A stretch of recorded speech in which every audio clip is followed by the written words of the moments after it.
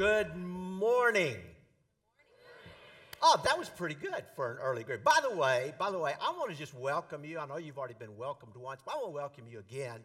And if this is your first time with us, and you, somewhere along the line, had heard that the lead pastor of this church was 6'2" tall and twisted blue steel, young guy, 48 years old, and you looked up and you saw me and you thought, oh my gosh, what happened to him? I'm not him. Okay, Mac will be back next week. So today it's my privilege. I'm Terry Cadwell, pastor of Life Groups here at Lake Hills Church, and it's my privilege to get to be here with y'all. You know what? One of the things I really enjoy about when Mac asked me to come and preach on a Sunday morning, this is the only time I ever get to hear our worship team.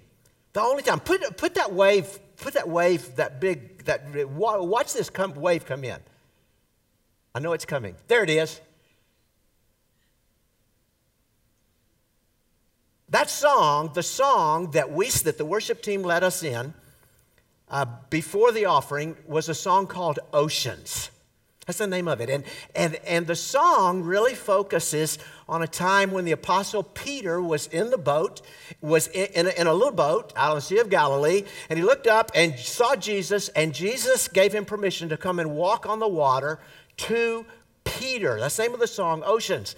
And I love the way our worship team leads us in that. I've listened to that song, the recording of that song that's on Christian radio and all those places. Our worship team is a whole lot better than the other people that do that. I mean, they are really good. And you know what I really appreciate, another thing about our worship team? I don't know if you watch this on the back, but a lot of times the instrumentalists are actually singing along. Folks, no other church in town has a worship team where the instrumentalists are so caught up in what God's doing that they're singing. Okay? And our people up here, the words that they sing to that, they're singing because they really mean it. That when they sing, God, lift my eyes, lift my eyes above the waves. Talking about Peter when he started singing. And that's what that song is really about. But there's another story, another account in the Bible that song also reminds me of. And that was a time when the disciples were with Jesus in the boat, a storm came up with huge waves, and the boat started sinking, started filling up with water. And so the disciples were all shook up, and they went back and they woke Jesus up, and they said, Jesus, we're drowning. And Jesus got up, and he looked right into that storm, and he said, stop it. And the storm stopped. Wouldn't that be wonderful to be able to confront the storms of our life, the difficult challenges, the scariest adversaries, and just to have the power to say, stop it, and we could just ride right over them. It's been a number of years ago. I got to face one of the scariest storms I've ever faced, one of the scariest adversaries anyhow. There was a golf ball-sized lump under my left arm, and the preliminary diagnosis from the doctor after a physical exam and a whole lot of blood work, the preliminary diagnosis was Hodgkin's lymphoma. Now, this was a long time ago. In fact, if you remember last week, Mac preached about Noah and the flood. This was right after that. Okay, and people that had Hodgkin's lymphoma at that particular time, they didn't have a lot of good things to look forward to. And so that song that we sang, Lord, lift my eyes above, keep my eyes above the waves, look at you. That was really my prayer as I faced that challenge in my life, was to keep my eyes above that and be able to keep my eyes on Jesus, because that was a really tough adversary. What would it be like? Think about the seasons of your life right now, whatever season it is. What are the tough things you're facing right now during this season of life? Is it emotional? Maybe something depression or anxiety or stress. Maybe it has to do with family, one of your kids, or maybe your marriage. Maybe it's financial, maybe it's relational, maybe it's something physical like the one I was facing. Whatever it is, what would it be like to be able to catch? What happened to my wave? There was a wave up there. That wave. What would it be like to catch that wave right just before it breaks, like a surfer, and ride the power of that wave right over that toughest challenge, that scariest adversary, and ride it over all the way into the shore? I mean, what would that be like to be able to do that? In Romans chapter 8, Paul gives us a list of all sorts of different kind of problems and challenges we can face in life. Look at this list. In Romans 8, he lists calamity, and then persecution, and then hunger, and danger, and threats, and death, and demons. And you know what? Whatever your challenge is that you're facing in this season of life, you could probably add that to that list, because it probably applies, doesn't it? But then look where Paul goes from there. After the list, he says, in all of these things, we are more than conquerors. Now you catch that? Not only is it possible to catch that wave and ride it right over our toughest challenge, the Bible says that's actually what is supposed to happen. And the reason that's what's supposed to happen is because if you are a Christ follower, the very powerful Holy Spirit of God lives in you. In John chapter 5, in Romans chapter 8, verse 11, Paul says, the Spirit of God who raised Jesus from the dead lives in you. So if you are a Christ follower, the Holy Spirit of God who enabled Jesus to do all the miracles that he did, and then ultimately raised him from the dead, that same powerful Holy Spirit lives in you. Which means the Holy Spirit power that was in Jesus is in you. And he is there to overcome life's greatest difficulties and life's greatest challenges. But the power of God is only available to accomplish the purposes of God. Now hold on to that one, because that's a really, really big deal. In John chapter 5, verse 19, listen to what Jesus said. Jesus said, I tell you the truth. The Son, now he's talking about himself, Jesus Christ, the Son of God. The Son can do nothing by himself. He does only, catch that word only. He does only what he sees the Father doing. So when Jesus confronted demons, when he confronted disease like my Hodgkin's lymphoma, even when he confronted death, he was able to overcome it only because that was the purposes of God. That he overcome demons and disease and even death. Which then means if you and I are going to confront our challenges in the power of God's Holy Spirit, then it's an absolute imperative that we align our plans with God's purposes. In other words, if we're going to catch that wave and we're going to ride it right over our problems all the way to the shore, then it's absolutely necessary for us to be willing to go the same direction that wave is going. When the doctor told me that what he thought I had, I knew in my head that God had the power to heal me just like that. I also knew that in my head that he could also heal me using the best medical practices available at the time, which, remember, was right after Noah. Okay, I knew he could do that. I also knew that even if I died, that wasn't the end of the story. Because we just read in that list that even death, we overcome in death, because when death wraps its hands around us, God has his hands around us too and says, death, you can't have him. And so I knew that in my head. The problem was I did not know what God's game plan was for this season, for that particular season of my life. And that was really scary because I did not want to live with cancer. I did not want to go through chemotherapy. And I certainly did not want to die, at least not yet.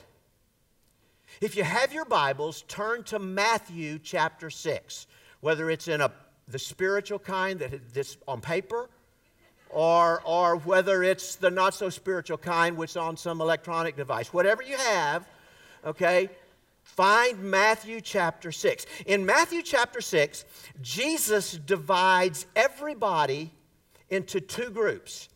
He divides people into groups. Group one is group that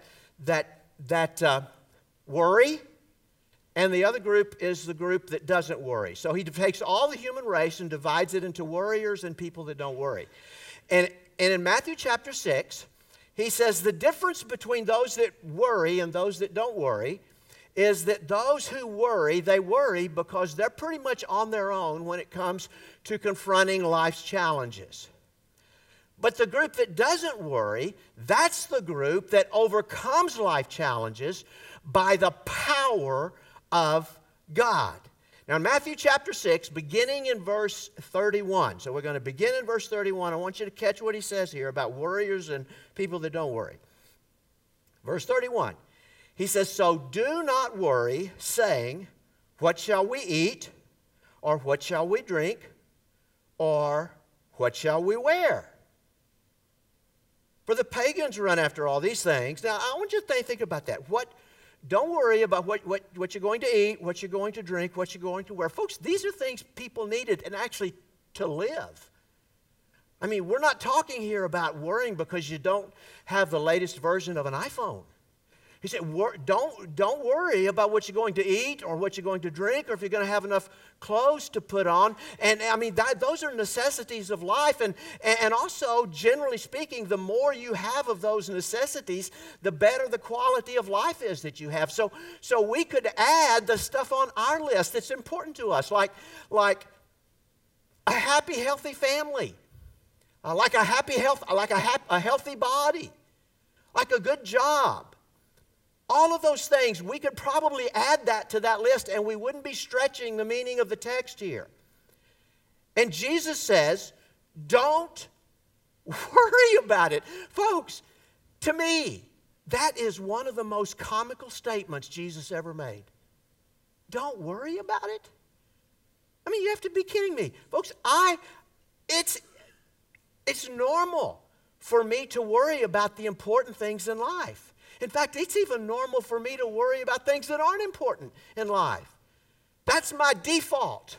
Okay, that's where my mind and my emotions go when I'm facing any kind of a challenge. So you can only imagine what my response was when the doctor walked in the room and started using words like Hodgkin's lymphoma. I still remember in our family room, I was trying to have my time with the Lord, and our 2-year-old son Kevin was playing out in front of me, and somehow or another back then I could actually manage that. But I remember trying to read. I was watching Kevin, 2 years old, and I was trying to read, but I couldn't read because my eyes were so flooded with tears. And I thought, God, what's going to happen to Kevin? And then I thought about Patsy. I mean, we had a 2-year-old and another one on the way. And I thought, what's Patsy going to do? I mean, how in the world is she going to do this? And Jesus says, don't worry about it. Don't worry about it. Was he kidding?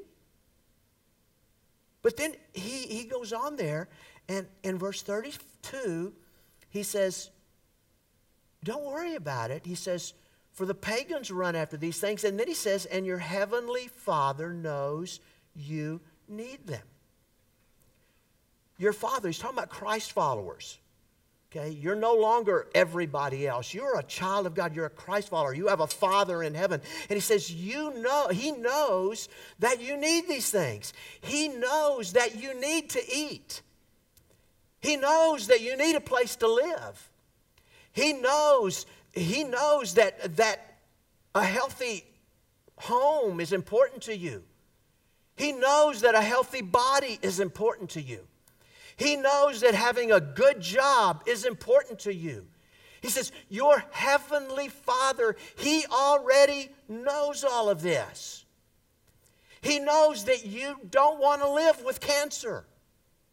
He knows that. So then he goes on. Look in verse 33.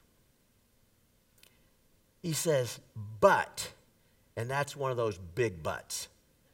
He says, but, he says, I'm talking to you now, you Christ followers, you people who can call God your Father. He says, but you seek first his kingdom and his righteousness, and all these other things will be given to you at will. That word there, seek first, is I love that word. I just wish that they had taken the word from verse 31, which says run after, where it says the pagans, meaning everybody else, the Gentiles, your Bible may say Gentiles, they run after all of these things. I wish that the Bible translations had taken that word run after in 31 and put it in verse 32, because in Greek it's exactly the same word. He said, everybody else out there, they run after food, clothing, good jobs, a healthy, happy home, a good place to live. That's what everybody else runs after. He said, but you're not like them. You're different than them. You have a heavenly Father who already knows about all this stuff. He says, for you, he says, you Christ followers, you run after God. He said, see, it's really natural for all those other people to run after those things that will improve their life and they think will make them happy. He said, but you're Christ followers. You're God's kids. You run after God. You work at discovering his plan for your life. He says, you work at after you discover his plan for your life, you work at living out that plan in a way that is pleasing to him. And he says, if you do this, if you will run after God instead of all of these other things, then God will deal with all of those challenges that everyone else is worried about. Okay, now this is really important, because this is where overcoming life's challenges, overcoming your scariest adversary and all of your problems that are going on in your season of life right now, this is where overcoming them in the power of the Holy Spirit comes in. Because life in the power of the Holy Spirit is what happens when God and his purposes are our dominant goal. Life in the power of the Holy Spirit is what happens when a life that pleases God is our dominant priority. That's what he says there. He says, seek him and his righteousness. Seek what's right in God's eyes. A while back, it was a young couple, right after the service, met me out here. I'd never seen them before, but they wanted me to help them put their relationship back together. And or heal their relationship, let's put it that way. And Mac had talked about the power of the Holy Spirit to rebuild a marriage. The problem was, this couple wasn't married. Now, they were living together like they were married, had been for a couple of years, but they weren't married. And the Bible is very clear about a sexual relationship that is pleasing to God. Remember, we're talking about a life pleasing to God? The Bible is very clear about what that looks like. A sexual relationship that is pleasing to God is between a man and a woman who are committed to each other in marriage. That's the only kind of sexual relationship that is right in God's eyes. Everything else the Bible calls sexual immorality. And the Bible even says that actually quenches the power of the Holy Spirit. So for this young couple, if they wanted to live, if they wanted God to heal their relationship, if they wanted the power of the Holy Spirit to work in them to overcome these difficulties they were having with each other right now, if they really wanted that, then they needed to be willing to pattern their relationship after what was right in God's eyes. About the same time, I was having a conversation with a mother of a high school young lady, a high school girl, and she was telling me about a really bad day that her daughter had at school. And evidently the girl plays volleyball and basketball, and it was on one of those teams, and some of her friends on the basketball or volleyball team had said some really unkind things to her. And by the time she came from practice and got in the car, and she started telling her mom what had happened, and she started crying, and the more she told her mom what had happened, the madder her mom got. And so when they finally got home, the little girl headed one way toward her room, and her mom headed toward the kitchen to fume and plot and see how she was going to get even with all these people. And while she was in there fuming and plotting and just figuring out all these things she could do, call a coach and all these other things, she actually has a mom who has a CHL. I'm glad her mind didn't go there. Okay, but she's in here plotting, and she looks up, and here comes her daughter. Her daughter's in the room, and she comes in the room with her Bible. And she says, "Mom, I was looking in my Bible to find out how God wants me to deal with this." I want you to catch that.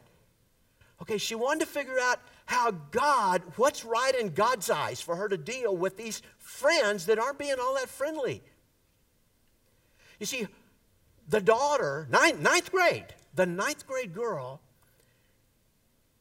the power of the Holy Spirit was available to her to overcome this challenge because she wanted to do it in a way that was right in God's eyes. Now, her mom still had a few things to work on before the power of the Holy Spirit was going to be available to her. Okay? Life in the power of the Holy Spirit is what happens when our relationship with God is the most important thing in our life. When we are constantly looking for what God is doing so that we can live out our part in a way that is pleasing to Him. Now, over all of my seasons of life, and I've had I'm an old guy. Please don't think, I'm glad to be an old guy. Don't try to talk me out of it, okay? In all of my seasons of life, there's a few things I've figured out that are really important about overcoming our challenges by the power of the Holy Spirit. And the first thing is always tell God the truth. If there's sin involved, confess it. If our relationship with Him is not our most important relationship, tell Him that. It's not going to shake Him up. He already knows it anyhow. If our plans are more important than whatever His purposes might be, tell Him about it. Tell Him how you feel. Okay? If living a life that is pleasing to Him, doing what's right in His eyes, if that's not what you want to do, tell Him about that too. He already knows it, really. But in the process of telling God exactly what the truth is going on in you, if you're going to overcome and live your life in the power of the Holy Spirit, then we need to ask God to help us get where we need to get in order to live life in the power of the Holy Spirit. In other words, ask God to give you a willing spirit. You see, folks, life in the power of the Holy Spirit is not just hard. It's impossible. But Ephesians chapter 3, verse 20 says, God is able, through His mighty power at work within us, to accomplish infinitely more than we ask or think of. So ask God. Ask God to make you willing for your relationship with Him to be the most important relationship with God, the most important relationship in your life. Ask God to make you willing to see His purposes and His plans as more important than yours. Ask God to make you willing to live your life right now and do the things that are right in His eyes. Ask Him for a willing spirit. That song we sang a while ago where it says, take me where my faith is without borders. You're asking God to give you a willing spirit to live where you don't want to live. That's what, I don't know if you realized when you sang that a while ago, but you did. So now may be a good time for you to tell God, God, I didn't really mean it. Because that's really important if you're going to get to the place where you're living life in the power of the Holy Spirit. Ask God to give you a willing spirit. And then when you do that, at some point, you will be able to yield your plans to God's purposes. And when you can do that, that's when you will catch that wave. The night before His crucifixion, after a long emotional struggle, it was so tense that rather than sweating sweat, Jesus was sweating drops of blood. Jesus prayed and He said, Father, I don't want to do this, but not my will, but your will. I can tell you from experience that praying that prayer, not my will, and really meaning it, is probably the hardest prayer you will ever pray. I have a friend, Barbara. When she was in her 40s, she was single. When she prayed, not my will, but your will, she was telling God, God, if I'm supposed to be single, okay. She didn't want to be single, but she prayed, not my will, but your will. I know another guy's name is Ted. When Ted prayed, not my will, but your will, he was saying, God,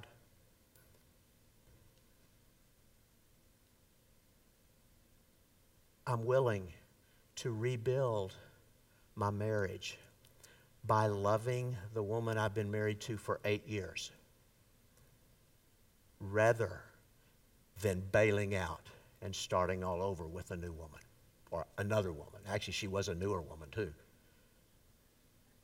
You see, when you pray, not my will, but your will, that's going to be different depending on what season of life you're in and what's going on during this particular season. It's been about 4 years ago. I got a call from my son, Kevin, and he started telling me about all that they had done over the last 8 years, all the money they had spent, all of the medical procedures and tests and everything they had done in order to try and get pregnant. And he called me that afternoon to tell me that the last thing hadn't worked and there was nothing else that they could do to try to get pregnant.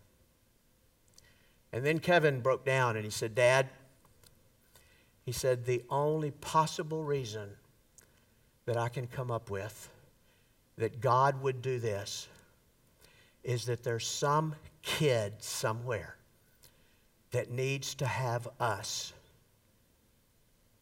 as parents. Russell, put that picture up there. You see that gorgeous little girl? That's our 2.5-year-old granddaughter. About 3 months after Kevin and Courtney came to that conclusion that there's some kid somewhere that needs us as parents, they got a phone call. And about 3 months later, this little girl was born, C-section. And the nurse took that little baby and placed it in my daughter-in-law's hands. And I am absolutely convinced that the reason Patsy and I have this beautiful 2.5-year-old granddaughter is because Kevin and Courtney, my son and daughter-in-law, they came to the place where they were willing to yield their dreams to God's purposes and God's plan. That was hard, but I'm absolutely convinced that's why Addison is our granddaughter.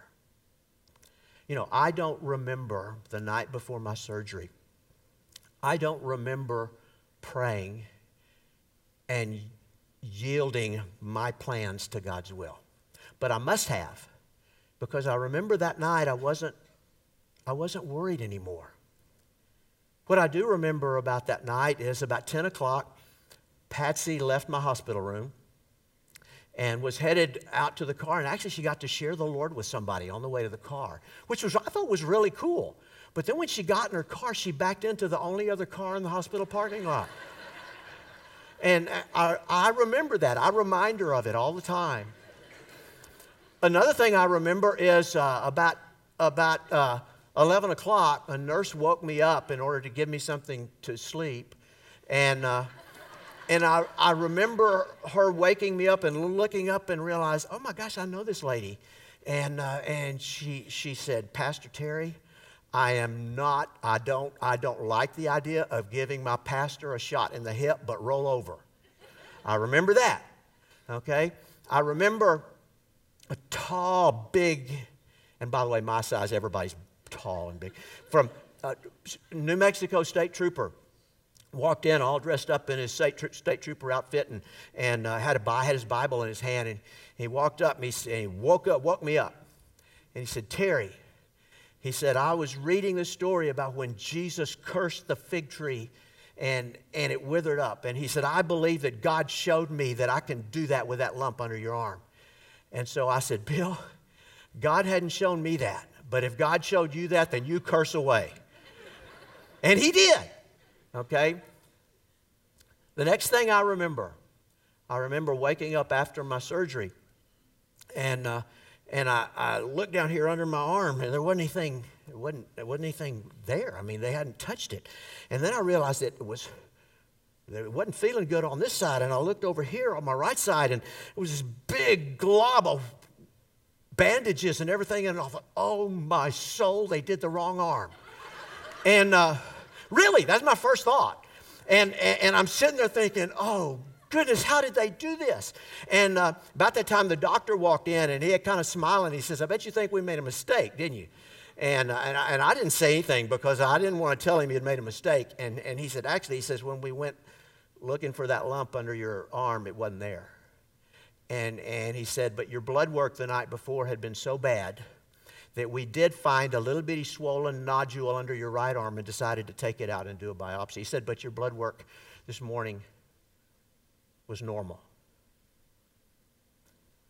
When I look back over 40-something years as a Christ follower, I faced a lot of very difficult challenges and scary adversaries. During some of those seasons, I did not catch that wave. And I worried just like everybody else.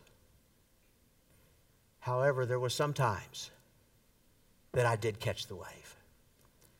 And I can tell you this, life, facing challenges, and life lived in the power of the Holy Spirit is the most rewarding life that you and I can possibly ever have as long as we are on planet Earth. But I can also tell you this, that when you're living life in the power of the Holy Spirit, it's probably not going to look like the plans that you had back when you were drawing up your plans. Because you're living out God's plans. Would you bow your heads, please?